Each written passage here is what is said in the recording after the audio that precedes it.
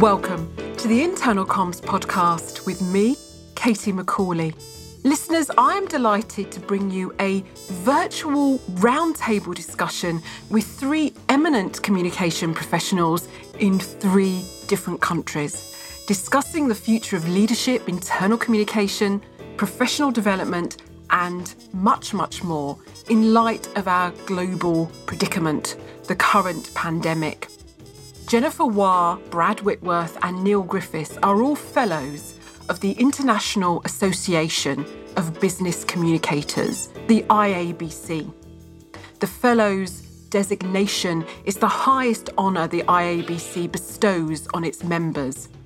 It is a recognition of the significant contribution a communicator has made to their own organisation, the IABC, and the comms profession more generally. Just to put this into context, worldwide, only 88 communication leaders have earned this designation. Jennifer joins us from Vancouver, Canada. As well as being an IABC Fellow, Jennifer has been recognised with the top honours in her profession, Master Communicator. She is a storyteller and strategist with more than 24 awards for strategic comms writing and consulting. She founded her storytelling and comms business Forwards Communication in 1997. And as you'll hear, Jennifer is passionate about the opportunity for stories to inspire action and reaction inside organisations. Brad joins us from California. He is a senior communication and marketing executive with 40 years experience in Fortune 20 high-tech financial services and association management. A renowned thought leader, lecturer and author, Brad has led global internal and marketing communication programs at HP, Cisco, Hitachi, PeopleSoft and Micro Focus. Brad is also a former broadcaster, and I think you'll be able to gather that from this conversation, and a past board chairman of the IABC. Today, he is a senior consultant with the employee comms platform SMARP. Our third IABC Fellow joins us from the UK. Neil Griffiths is Global Communication and Global Inclusion Lead at ERM, the world's largest sustainability consultancy. Neil has worked in communication management for more than 15 years, with a focus on corporate comms and inclusion. Neil has held many leadership positions within the IABC. He was a member of its Global Communications Certification Council, chaired the 2018 World Conference in Montreal, and has received the IABC Regional Leader of the Year Award for his services to professional certification. So, ladies and gentlemen, without further ado, I bring you this roundtable discussion with Jennifer, Brad, and Neil. So I suppose this conversation really is all about assessing what the impact of this planetary crisis that we're all living through at the moment might have on the way we work, the way we communicate, the way we lead our organisations. And I wonder if we might start with leadership first. And Jennifer, if you don't mind me asking you straight off, have you seen this crisis impact leadership behaviour? And if so, can you give some examples, as much as you feel able to give examples without naming names, some real life examples of how that leadership behaviour has been affected? Sure, Katie, happy to respond with my observations. I have absolutely seen this pandemic affect how leaders are showing up as individuals and within their organizations. And, I've seen both ends of the spectrum. I've seen those who have been somewhat disengaged, probably because of their own anxiety and their own worry. As they're human, we all are, and so they're navigating a new space and are filled with anxiety about that. And so, in one client organization, for example, a leader has been particularly challenging to get on track with some messaging and to find ways to connect that aren't in person. This is not a person who's comfortable on screen, very gregarious in person, but that doesn't translate the same way. And at the other end of the spectrum, I have a client organization that is just warms my heart. The CEO was doing daily calls for about 4,000 employees for a period of time, and he's now gone to weekly. And, you know, he's broadcasting from his bedroom, and the bed is sometimes unmade, and the kids wander in and out. And he's always been a very authentic leader, but this has just shown a new layer to him that people are really connecting to and resonating with. And, you know, I'm jumping a little bit ahead here, but I'm not sure you can ever unsee the unmade bed, for better or for worse. Yes, we can't probably roll that back. Neil, do you have any observations on this? Because I know that you have an in-house role, so I'm sure you're advising and coaching leaders. Are they finding this quite challenging, this openness that they have been thrust into a sort of a different way of engaging with their people? I think you put it exactly right. I think what we've seen here is that leaders have been forced into doing things in a way that perhaps they might not have wanted to before, or thought that they didn't have time for before, or what have you. I mean, and that's not necessarily the case for ERM. I'm thinking more broadly here. This is a sort of a trend I'm picking up on, I guess. And I think what it's offered is an opportunity to really test new ways of communicating, and some of the suggestions that comms teams have perhaps been making in the past. Things like video messages, things like podcasts or blogs. I think, you know, we've seen a rise in some of those things, which, you know, aren't necessarily new to us, but for many organizations will be the first time that they've done that. So so that's kind of where I've seen the behavior changed in a communication sense, because they've needed to do things in a different way. And many people, you know, just to reference some of the things that Jennifer just talked about, doing this in ways that might not feel comfortable, or in ways that are incredibly personal. I mean, it's in some cases, you know, you're seeing the decor choices of those leaders, and, you know, people, that's not something you really think about very often. So I think it's been really, really interesting to see how that's happened, and how people have started to show up in different ways. If I can interject, or if I can add to that, Neil, one of the things that I'm passionate about as a storyteller is the way that we connect to sensory factors in storytelling. So the way the stories that you remember in your life, chances are imbued with sensory elements. The smell of a campfire, the way a food tasted as you ate a luncheon and heard a keynote or something. Like we have, that's what wires into our brains. And so this additional layer of knowing what bedroom linens, you know, a CEO's home might have, or what color walls they prefer, or even what clothes they show up in when they're not necessarily in a role, I think really makes a deeper impact. I would just say, on top of what you guys have said, that I think this is the great equalizer in many ways, that some of this hierarchical strategy and mess that we've gotten ourselves into over the years, where there was real separation from first line workers all the way up to senior leaders, has been flattened, just as we hope the curve on the pandemic has been flattened. We're seeing the very human side of people, and I think the best leaders probably exhibited some of that, and it's really coming out. Others are being forced into that.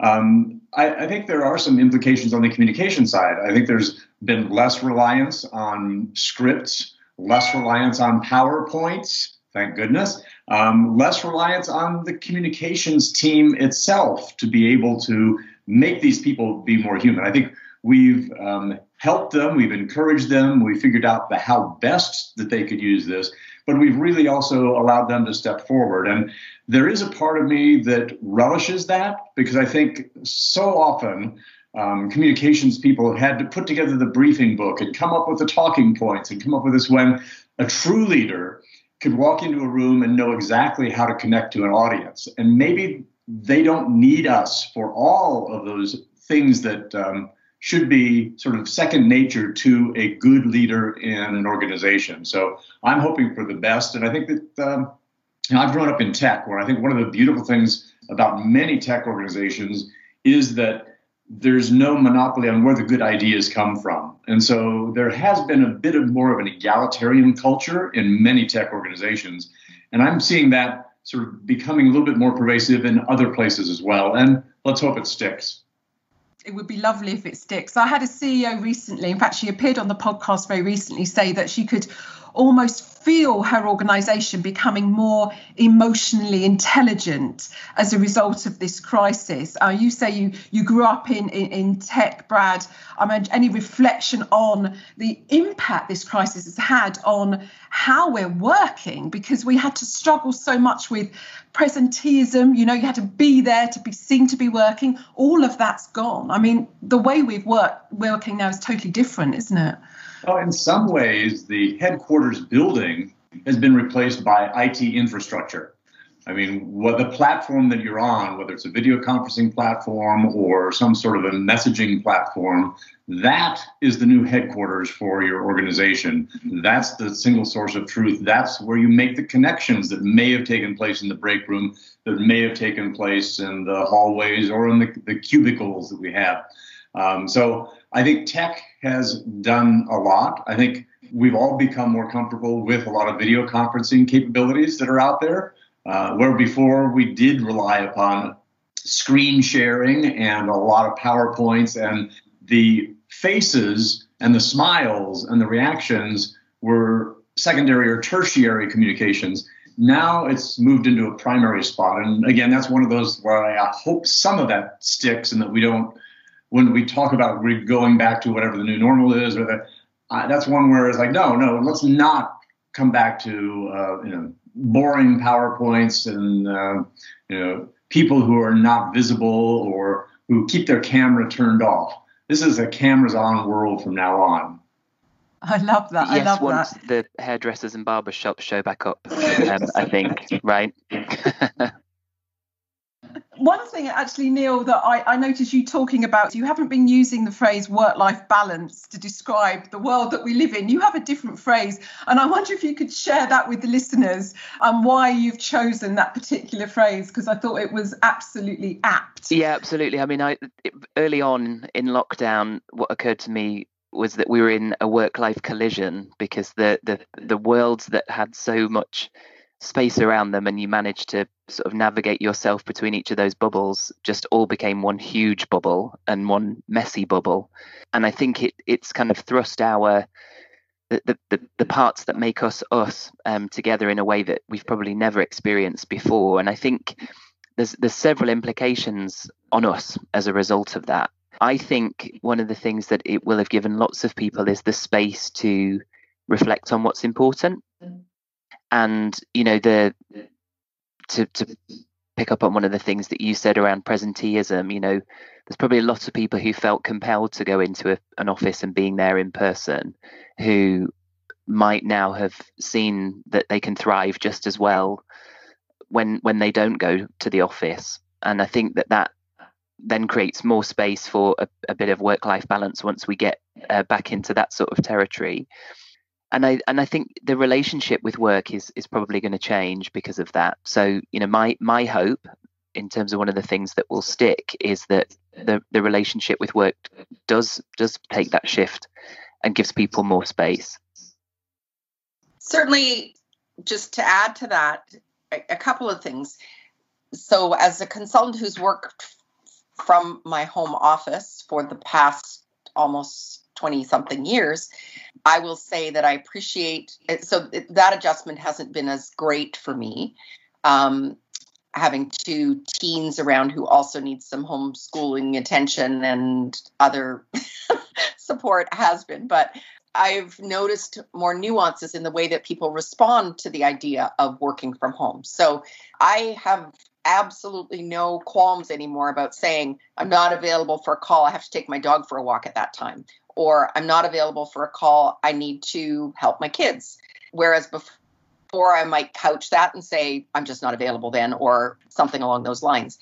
And so I think there is a little bit more understanding of that real life balance, Neil, and I hope we do move more toward that.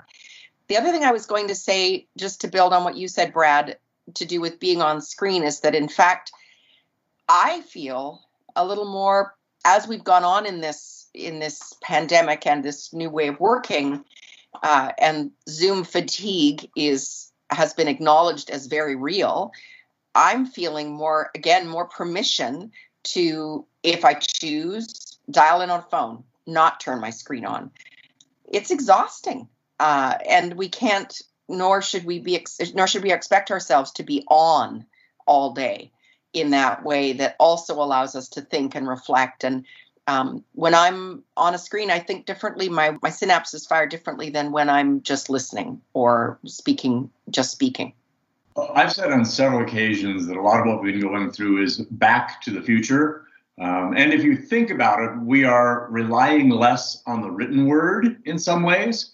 And I think part of that was, if you think about it, the storytelling did not start with the written word. It started as a very human experience. And so we're moving back in that direction, in part because we have the bandwidth to be able to get the message out to a broader audience using the technology. Before, it was the people that were immediately around you, whether you were the town crier or the person who had just come back from a trading mission to the Far East and gathered a group of people around a crossroads. We now have the technology to allow people, whether it's a senior leader or us as individuals, to be able to communicate face-to-face in that sort of natural way. And we do have the ability to be able to use our entire body. I mean, body language is going to become an important skill set. So in some ways, it's back in the future. The one thing I hope that we're able to do, though, to get over some of that fatigue is build breaks into things. Because this idea of, I've got 10 a.m. to 11 a.m., 11 a.m. to 12 noon schedule is just crazy. I remember hearing an organization a few years ago that the default was, if you were scheduling an hour-long meeting, it would only let you schedule it for 50 minutes. If you were scheduling a half-hour meeting, it would only let you schedule a 25-minute block. So it gave you that break, both mental and physical, to be able to regroup and be ready for that next round.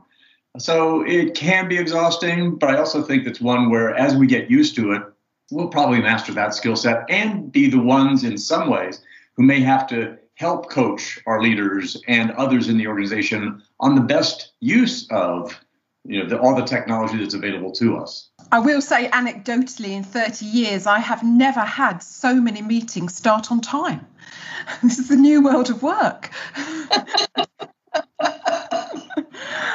So the big question here then is, how do we help sustain the more positive aspects of this cultural shift?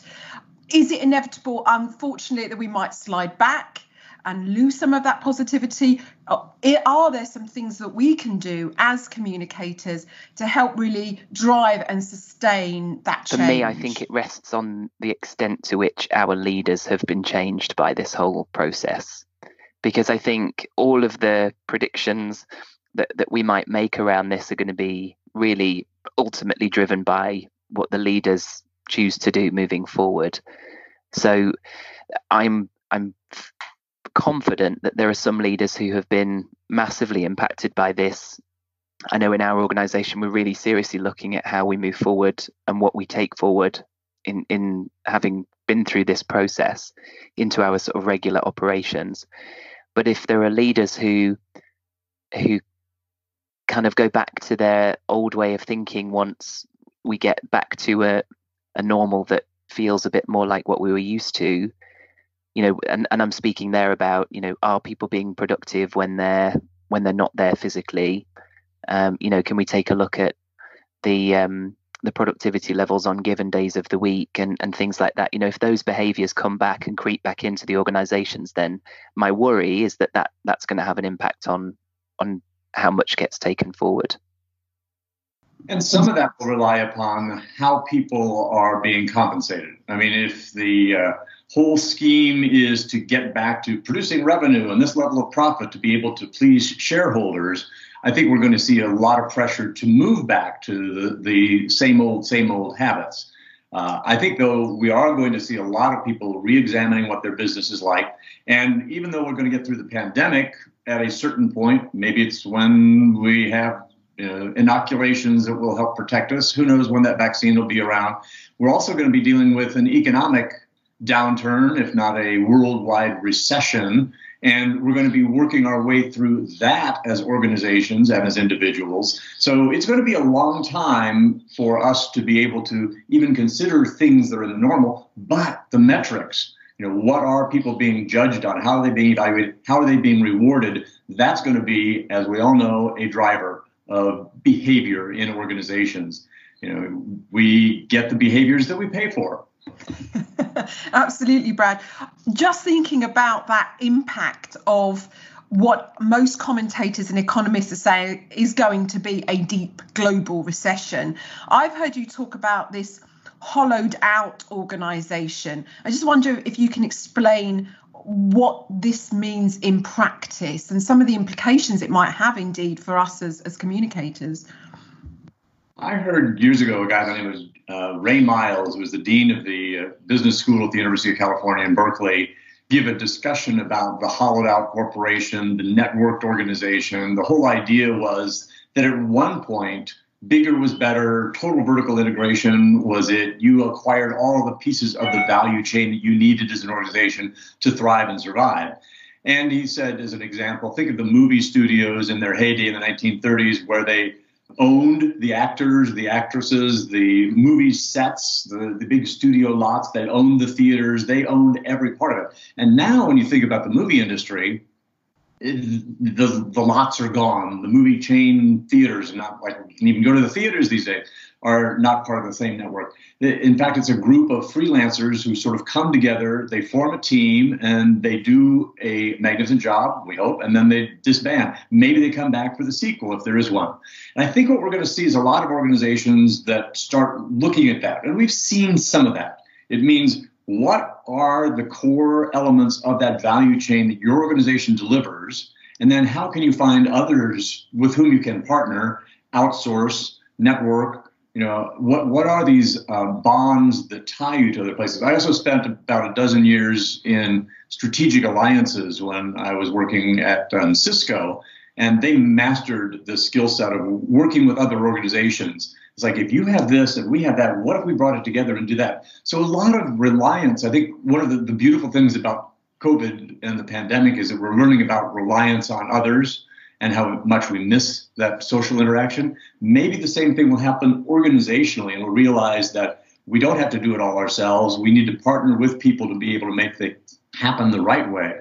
So I'm looking forward to a time when hollowed out is not necessarily a bad thing. It actually means that we're going to be doing business in a new way and partnering and finding ways to accomplish the same goal, but it doesn't mean it's all on my shoulders.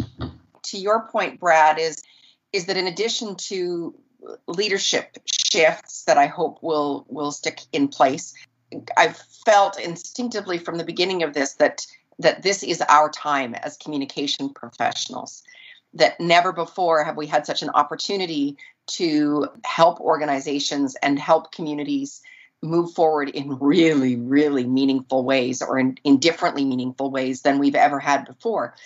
What I hope is that for at least a period of time, if not for longer, that we can hang on to that ability to influence and shape the way our organizations value the work being done, value the people doing it, that we can remain a part of that, of shaping that messaging, because we've shown ourselves to be an essential ally during a time like this. And I just wanted to point out, as a sort of a background, that again, with my passion for storytelling, if we look back, crises are the stories that we pin ourselves to as humans throughout history. And so that layers on to, again, our strength as communication professionals to help round up that story, reflect it back, and use it in the best ways that storytelling can be used. I suppose the devil's advocate question in all of this is, if this pandemic is going to create some real economic challenges in terms of, income downturn, cost reduction on our organisations. We're already seeing gig workers rise in the UK. I think there's almost 5 million of them in the UK. I tried to find some numbers around them in the States, and I think what people are saying in the States is actually it's quite hard to count gig workers, but a lot of people have these side hustles. As host of the Internal Comms podcast, is it even relevant to be talking about internal communications going forward? Because our audiences are so much broader than the very traditional, what we call in the UK FTE, but the full-time equivalent employees on the payroll. I've been an advocate for the longest time of this y'all come philosophy, which is if someone is doing a role in an organization or for an organization, they deserve to be able to be plugged into the information that is in that organization. And it doesn't matter what color their badge is, how many hours they work. It really focused more on their need to get the information they need to do the job. And unfortunately, as communications people, I think we have often followed the rules that the lawyers have sort of thrown at us, which is if you treat someone who is not officially a full-time employee as if they were an employee, they could come back and sue you because you're treating them as an employee, but they're not an employee. They could ask for benefits and pay and all sorts of other things. I've also run across leaders who say, forget that. I'm going to ignore that counsel and instead, let everybody know. I think what we're really going to find out also is that a lot of people we need to start thinking about in different persona.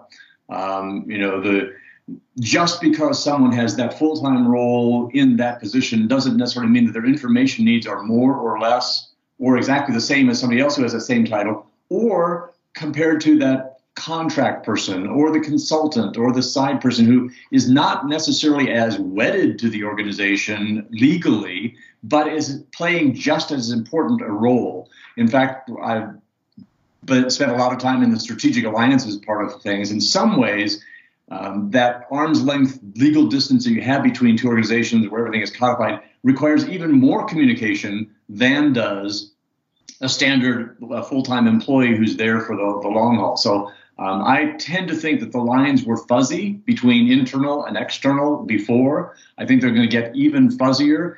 And we're going to have to move to this model I've talked about for so long, which is instead of thinking of sender-centric communication, which has been our forte for so long, we have control of the information. We know how to push it out through which channels to get to people. We need to turn the model upside down and talk about receiver-centric communication, where the person who is on the receiving end of things is the one who decides, I need this, this is what I need. And I go back to, I don't really care whether they have, if they're a star-belly sneetch or a non-star-belly sneetch, as Dr. Seuss would say. I don't care whether they have a tattoo or not.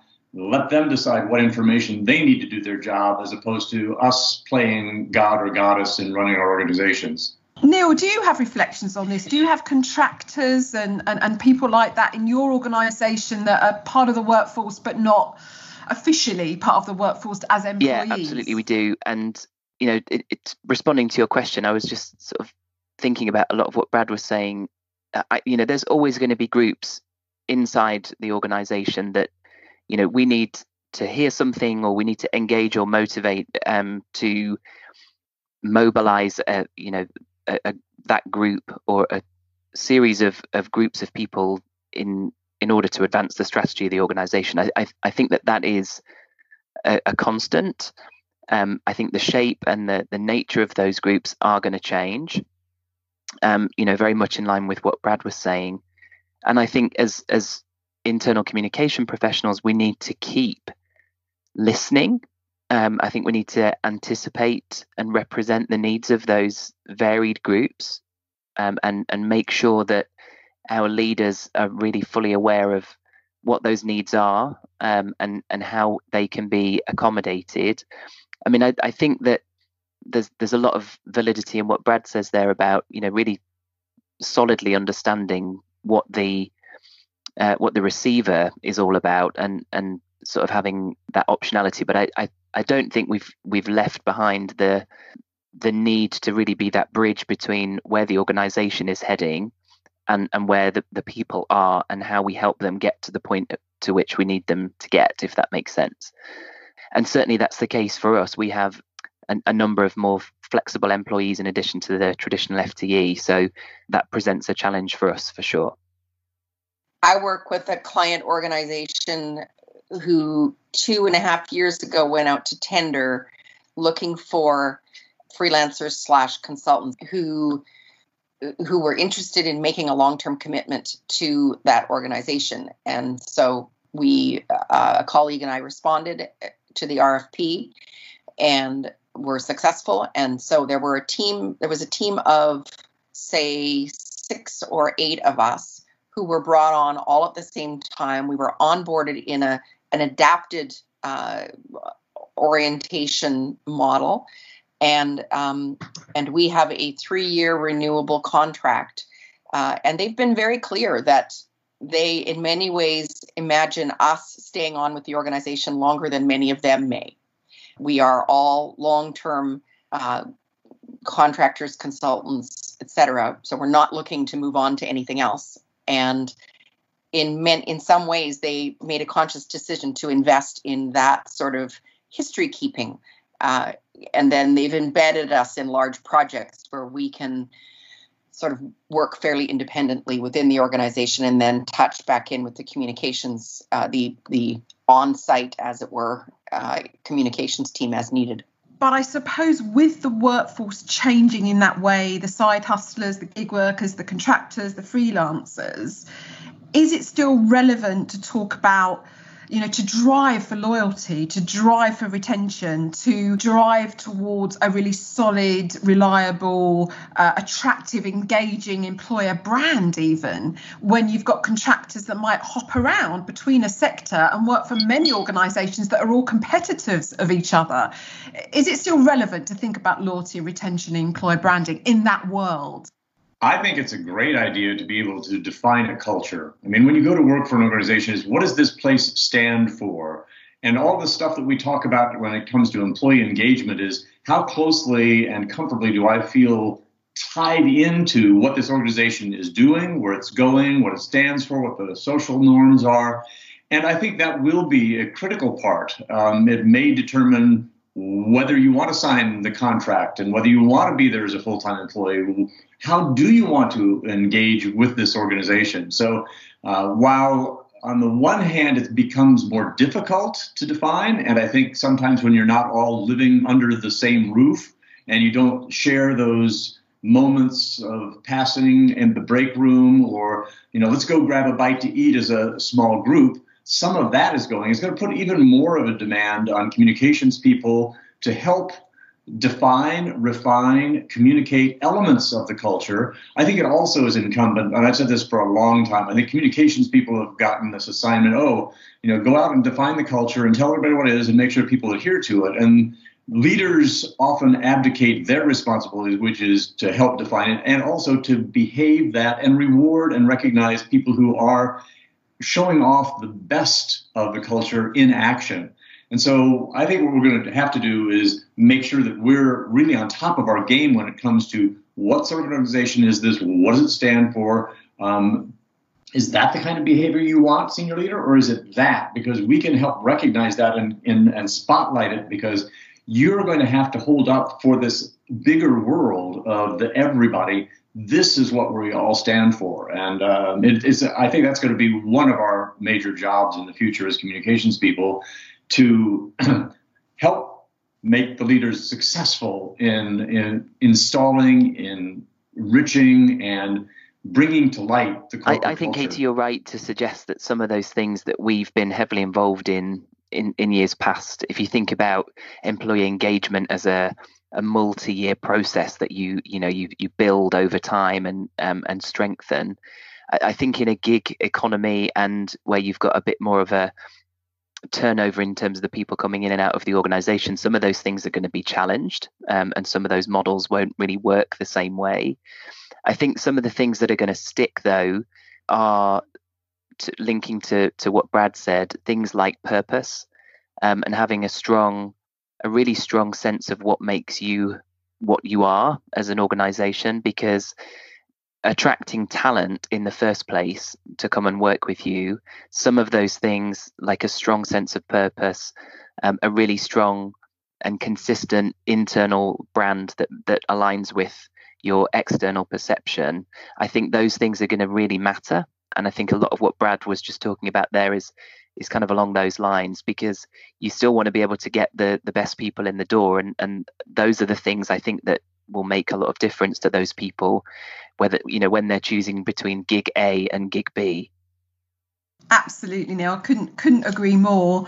Jennifer, you said, this has been our time to really shine and step forward in this crisis. And I wonder if we could dig into that a little bit more. I mean, I don't know, is it too soon to make any substantive predictions about the long-term impact of this crisis on internal communications? It might be, but in terms of our time to shine, I'm just thinking, just in terms of listeners who might be tuning into this, what should they be thinking about doing next? How can they make the most of this opportunity to drive both themselves and their discipline and their function forward? I think this is a great time for all communications professionals to do a little bit of self-examination and figure out what skill sets they need to build for the future. And it may depend upon the organization that they're working with. It may depend upon their own, where do I want to go? What do I want to do? And some of that future is a little fuzzy for all of us at this point. But this is a time to invest in that reflection, the self-reflection. The other one that I think is a universal truth for all communications people is we need to all get better on that metrics side of things. I think the ability to be able to prove that what we're doing is having an impact on our organizations. And also, I think the other piece that comes with metrics is the ability to sell your ideas, and with that, yourself, to whether it's a client, whether it's a leadership team, whether it's colleagues, whether it's that potential new employee, is an important skill set that has not always been a strength of communications people. So to become more familiar with and more comfortable with the world of numbers that are around us, we've sort of been thrown into the middle of this crisis, and our best practices have worked marvelously. And to be able to continue to be a valuable player, we're going to have to be able to continue to prove our worth. And some of that is going to be able to speak the language that most of the business world counts on, which is numbers. I would agree with a lot of what Brad said there. I mean, I always see those sort of headlines and the bold statements that are out there in times like these, where they're saying, everything's changed for us, and this is our moment, and that sort of thing.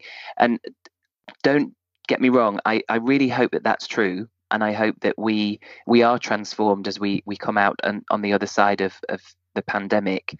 I always try and remember those people, though, who see something like that and think, oh gosh, well, why haven't I seen that in my organization, and what about me? That didn't happen for me. And I think for a lot of people, this will have been a rare moment in the spotlight, and that's fantastic.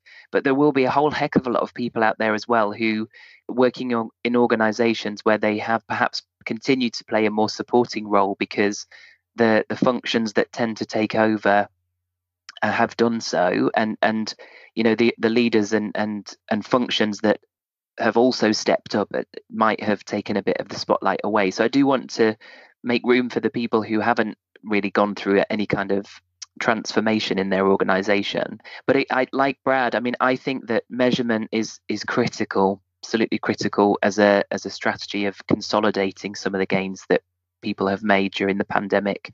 And I really hope that people have been measuring the heck out of their work over the past few months, because we really need to be able to demonstrate what's happened as a result of doing what we've done.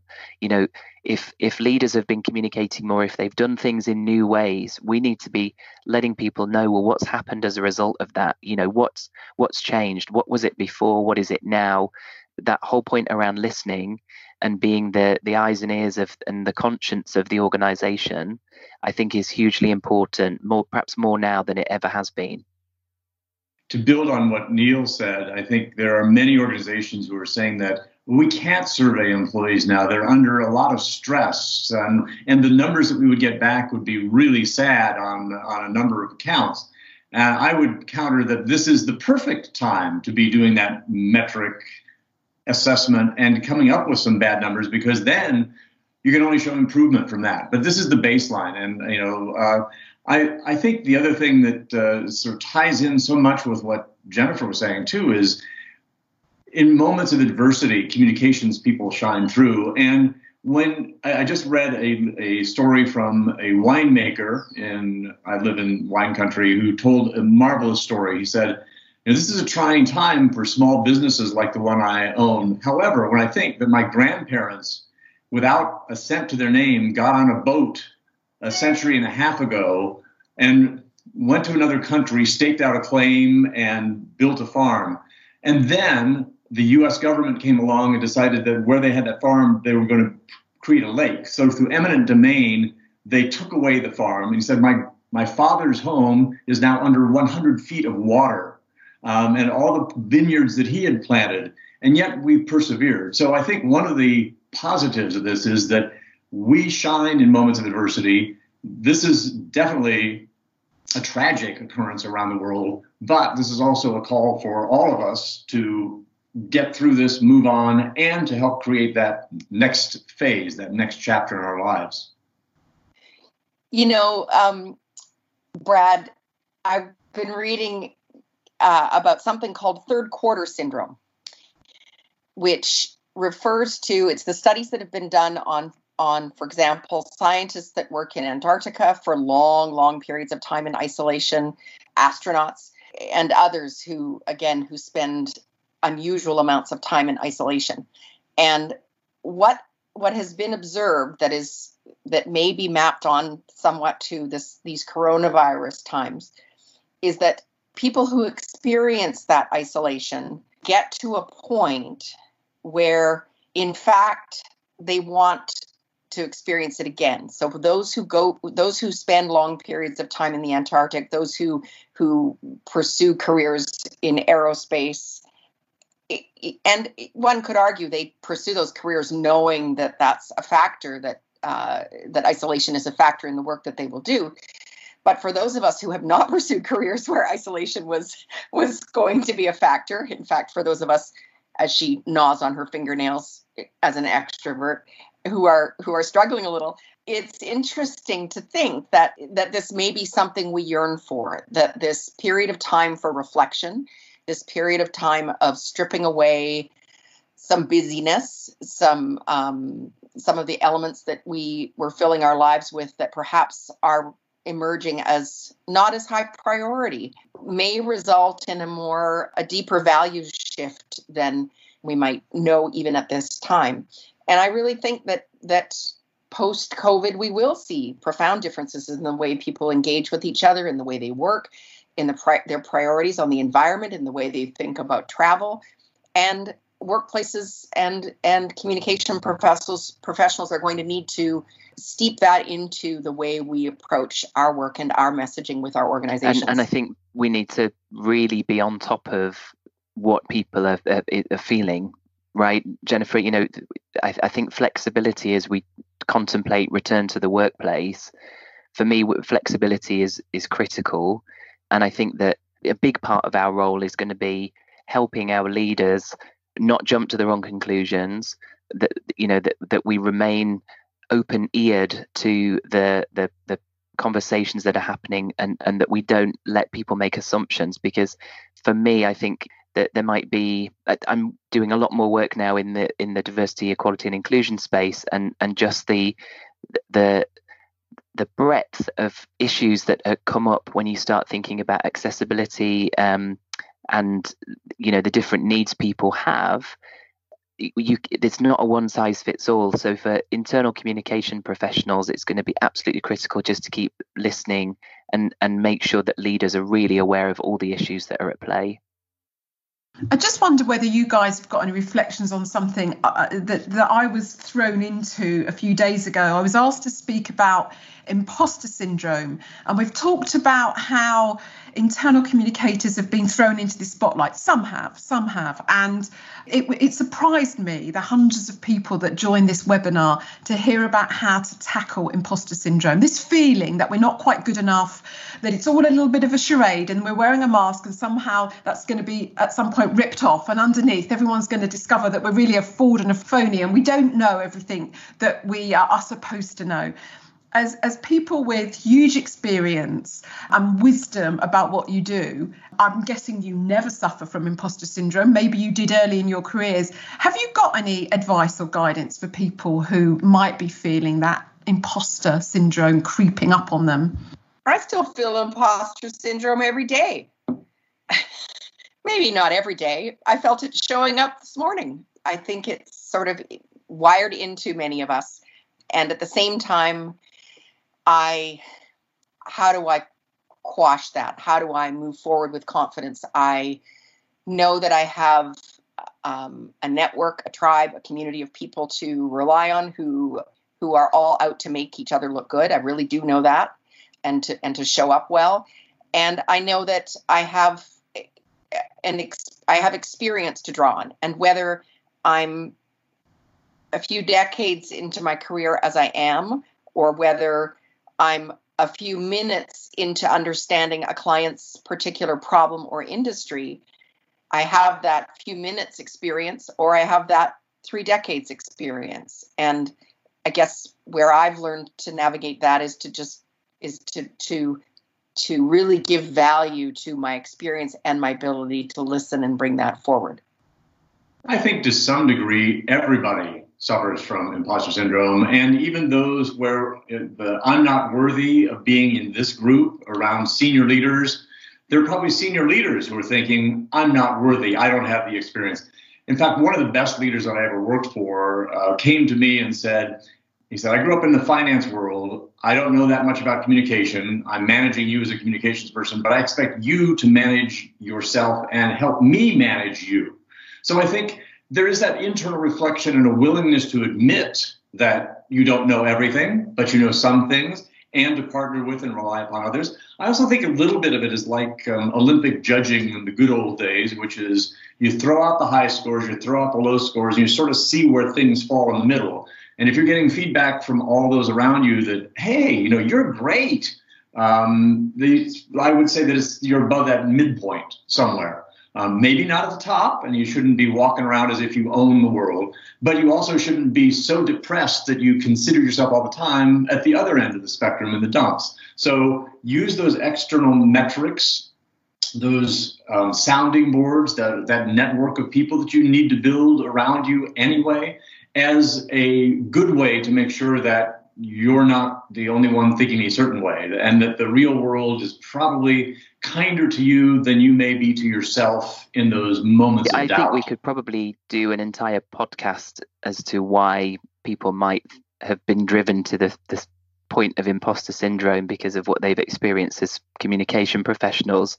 There's probably any number of things that make people think that. But one thing that I've picked up on over the past 20 years or so working in this space is that a lot of the time people don't know what they don't know about great communication, and it's really on you to show them that, and that works both ways with if you're feeling imposter syndrome, I think, because one, you probably know more than they do, and two, it's a great way of showing them the ropes and being able to flex your comms muscles. So I think that's one perhaps bit of reassurance that I would give anybody that feels that going into a room.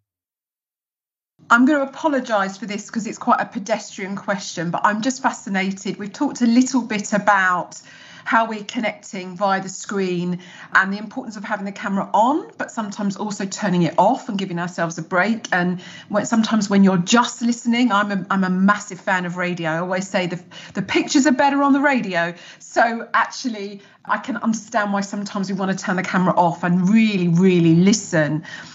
But what happens in a world, and it's certainly the world we're living in for quite some time, where we can't all get in a room together and have face-to-face communications in real life. And we know for all our experience that face-to-face communication is the richest, most powerful form of communication. I just wonder if you've got any reflections on channels and ways of connecting in this world. Getting behind what makes face-to-face the success that it is. I mean, in every organization I've worked in, face-to-face has been the most valued and the most effective means of communicating.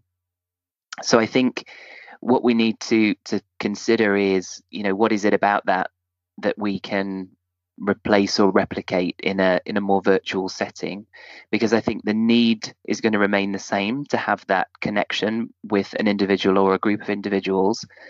But I think what we'll see is just a switch in format. I think flexibility again is a word that occurs to me here, because I think we're going to need to allow people the space to choose what they're comfortable with, and not making any assumptions about being on camera and that sort of thing. But I think it's really getting behind what makes the face-to-face so effective and trying to figure out different ways of doing that. I think, too, that when we think about those meaningful connections, they almost always stem from shared experiences. And it's harder to share experiences on a screen, but no less important. And so, again, I think it overlaps into life and into work and into all sorts of areas. So we will have to work harder at creating those shared experiences. And sometimes they will be big and sometimes they will be small. I know on a personal front, my teenage daughter is graduating high school and missing out on all of that. And it's heartbreaking to watch. But the school has been amazing in creating this virtual graduation, and as a parent community, we've gotten behind it because it is such an important rite of passage. Brad, I know you organized a virtual birthday party for your wonderful wife, Peg, and those we can't let those things go by. On this past weekend, I hosted a virtual memorial service for a dear friend who passed away a year ago, which was a very strange and foreign thing to do. And I had no idea how people would show up for it. And I don't know if it absolutely doesn't replace the ability to hug each other and remember in person, but we have to find ways to struggle through the strangeness and the slight discomfort and the squirminess of being on screen with each other. And in the case of a virtual memorial, crying on screen together in order to build those shared experiences and go forward with those. And I'm going to call this the warm-up act for what's to come. Maybe I've hung around the tech world for too long, and you see things about augmented reality, virtual reality, but I have seen things demoed and in labs and on stage where, for example, telepresence, which is a Cisco product, can actually be 3D and holographic. So instead of a two-dimensional screen where I'm seeing a very, very flat image and you can project an entire person's body on a stage, and they can almost be in the room, although you could jam your fist and arm through them, so it's not quite the same. But I think we're going to start moving toward things where it will increasingly approach the encounter that we have when we are physically in the same room. So that the tools that we're using today are, sort of the baby steps toward getting comfortable with technology that will augment our ability to be multiple places. And when you think about it, I was thinking about sort of the road warriors in businesses who were so proud of themselves because they'd flown this many gazillion miles and sort of gone through. Is that going to be something that we want to emulate in the future? Or what about that person who can have a meeting with a group in Europe and then turn around and be in the US and then be with a group in Asia Pacific, all within the same 12-hour period? And if they can find a way to be able to have that presence that we are missing when we have to watch it in this flat 2D world today. I think things are going to change. And this is one of those where I hope that technology can be our friend and bring us closer together. The tough part is I haven't figured out how they're going to do the augmented reality virtual hugs, because I think that human touch aspect and the shaking hands or, elbow bumping or whatever is the norm, we do miss that touch aspect. One of the questions I'd love to ask before our time wraps up is about another type of organisation, because I know obviously you're all fellows of the International Association of Business Communicators, and I suppose this is a personal question as well, because I've just been elected to the International Executive Board, so I'm very keen to know your thoughts on this. Could this pandemic also impact our voluntary, not-for-profit and membership associations like the IABC? And if so, how? Were those organisations needing to change anyway? So it's a very big question, but because you're all fellows of the association, I couldn't not ask you this question while I've got you all on the call. I think it's a huge and exciting opportunity. I really do. I think, and this is anecdotal, but just from chatting with a few chapter, region, and international leaders involved in recruiting volunteers for their relevant jurisdiction, what I've heard anecdotally is that they're getting a good response to calls for volunteers. Now, the challenge of recruiting volunteers that has been in place for the last several years related to balance, related to virtual connections, all of those things still remain. But from what I've heard, several of those bodies have been pleasantly surprised by the response they got for calls for volunteers for next year's boards. So on the volunteer front, I think that's an opportunity. I think we need to support chapters and regions and international in terms of how to find new ways for volunteers to connect, because it's not going to be the same. But that could be a really interesting sea change for IABC. From a professional development point of view, I think there are lots of opportunities. I'm eagerly watching to see how others lead the way in that regard, and we can learn from it and move on. I've always described myself as thigmotactic, which is a term to describe walruses, which I'm feeling like now in this pandemic isolation, but which means requiring the warmth of touch to survive.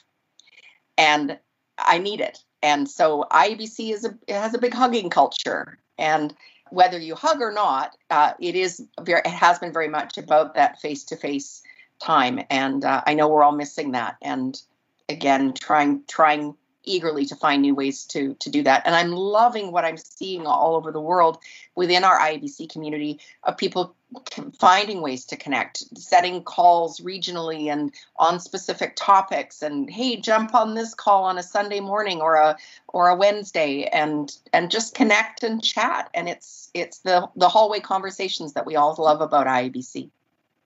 We're facing a global pandemic, and I think one of the things that has strengthened IABC is that international in its name, and the fact that you can reach out to people that you know in Italy and find out, you guys were the epicenter, what's going on there? Hey, Hong Kong, tell me a little bit about what's going on with the pandemic in your part of the world. So as communications people, I think the network that IABC provides, whether it's in your own local community or on a global basis, is going to be a powerful asset to you as a communications person going forward. I would also say that one of the basics that I've always said IABC delivers, there's sort of the give and take aspect of things. You want to take away great professional development. You want to take great skill sets. And I think IABC continues to deliver on that front.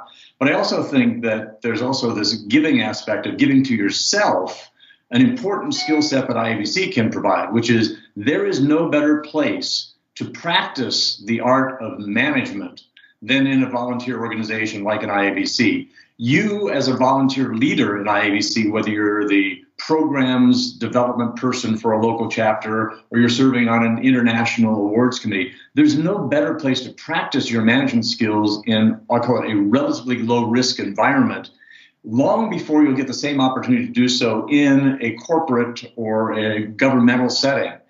And, you as your own driver of your professional development, your skill set, where you're going with your career, if you wanted to build management skills, and IABC, and I'll give some credit to other volunteer organizations, are valuable places to be able to practice that skill set. I agree with everything that Jennifer and Brad have said, 100%.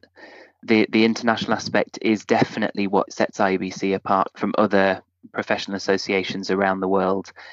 I think that the other thing that I would add is around setting the bar. So if, and it's an if because I haven't made my mind up, but if we're in a defining moment in communication in general, not just internal communication, but if communicators have suddenly gained in prominence, we've got a huge opportunity in front of us to seize, I think. And for me, that is very much about setting standards and helping people understand what great looks like. And IABC is so far ahead in that regard. I was involved in a piece of work a few years ago that established the global standard for professional communication. And even though that's now a few years old, the foundation that gives IABC as almost like a sort of a rod that supports the organization in everything that it does, whether that's content, whether that's how it supports the career development and progression. It's fundamental, and it's so relevant even today. So certification is something that I think really matters and is a huge opportunity. And again, a differentiator, I think, for IABC, because there's no other organization that I know of in our space that is doing that as well. And for me, that's what that gets down to. And here's the value proposition of a membership organization in today's day and age, is that a professional association like ours should make it easier for the individual to do their job.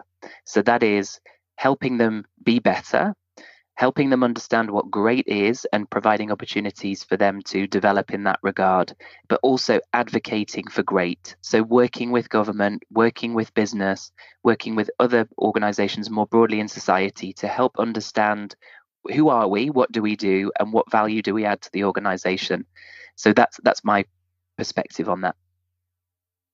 Just coming to the certification point specifically, Brad, did I hear you say on a podcast that there's actually been some research done to show that certification actually does increase the pay differential once you're certified? Or did I imagine you saying that on a podcast?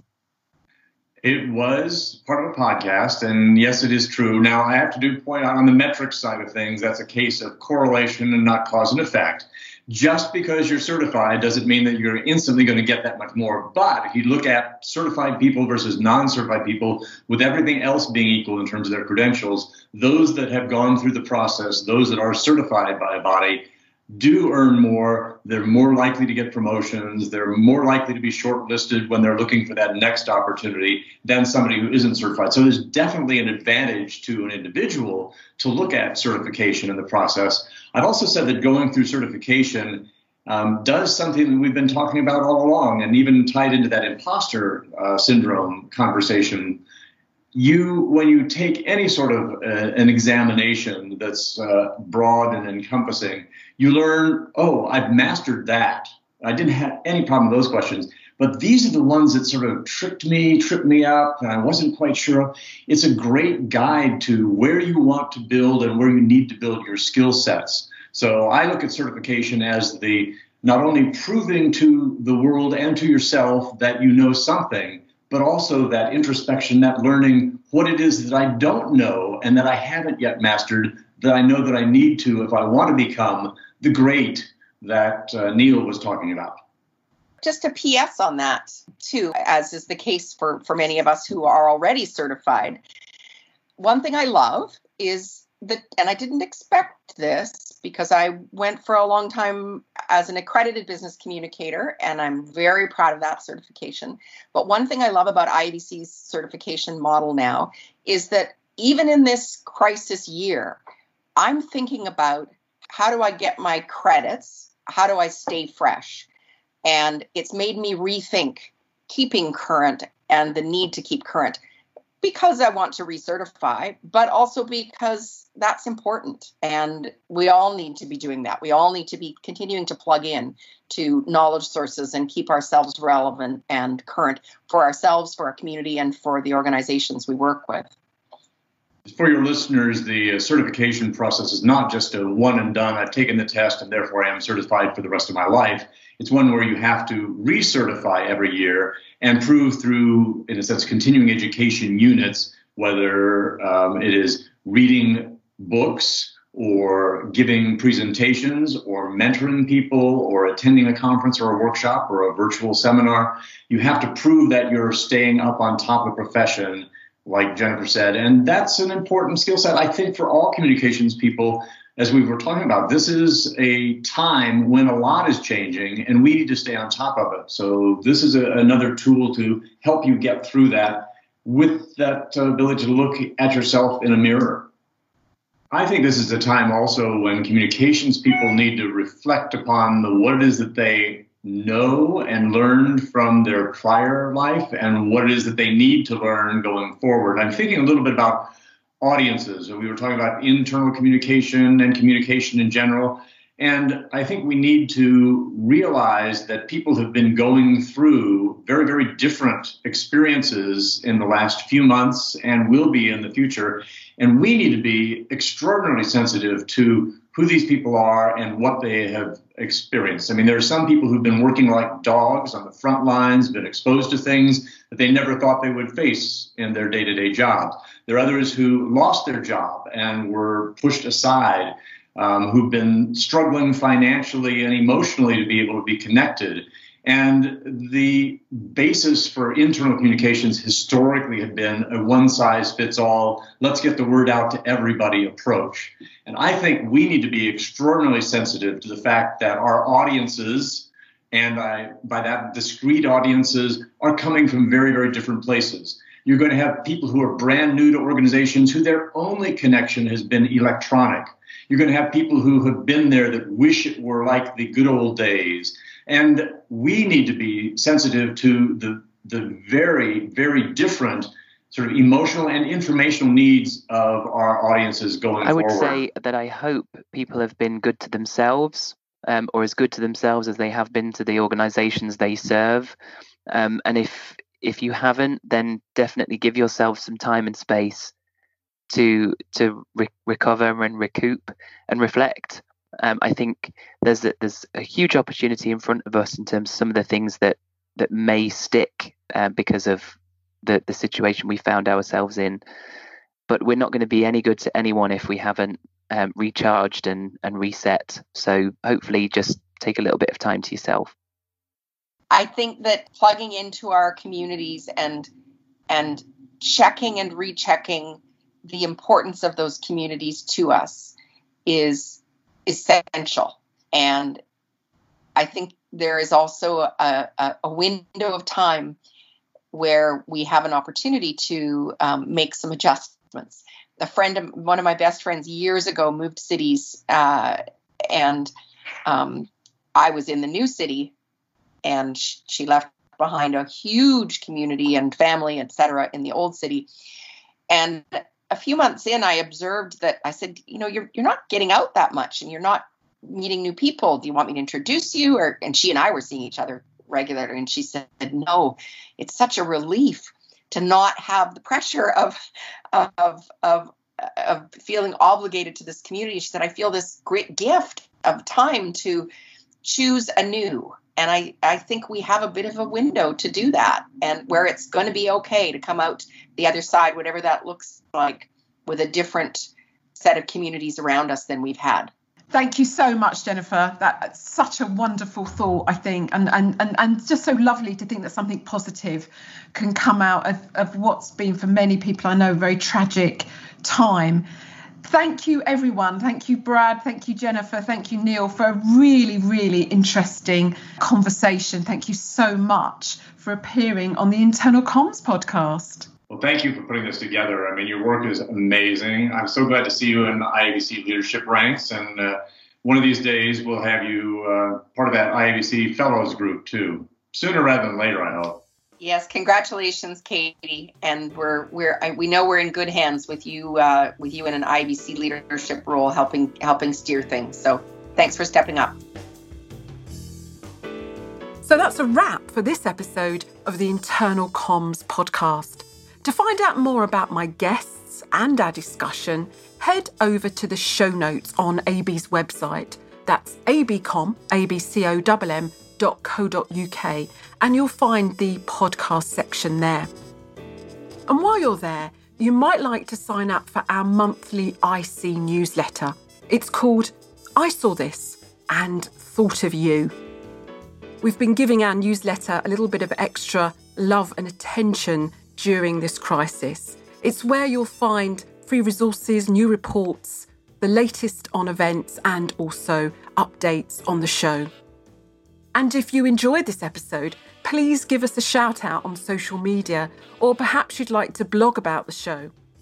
And to help us become more discoverable for other IC pros out there that might find the show helpful, I'm told the best way to do this is simply to rate the show on iTunes. We have some great guests coming up, so you might want to hit the subscribe button.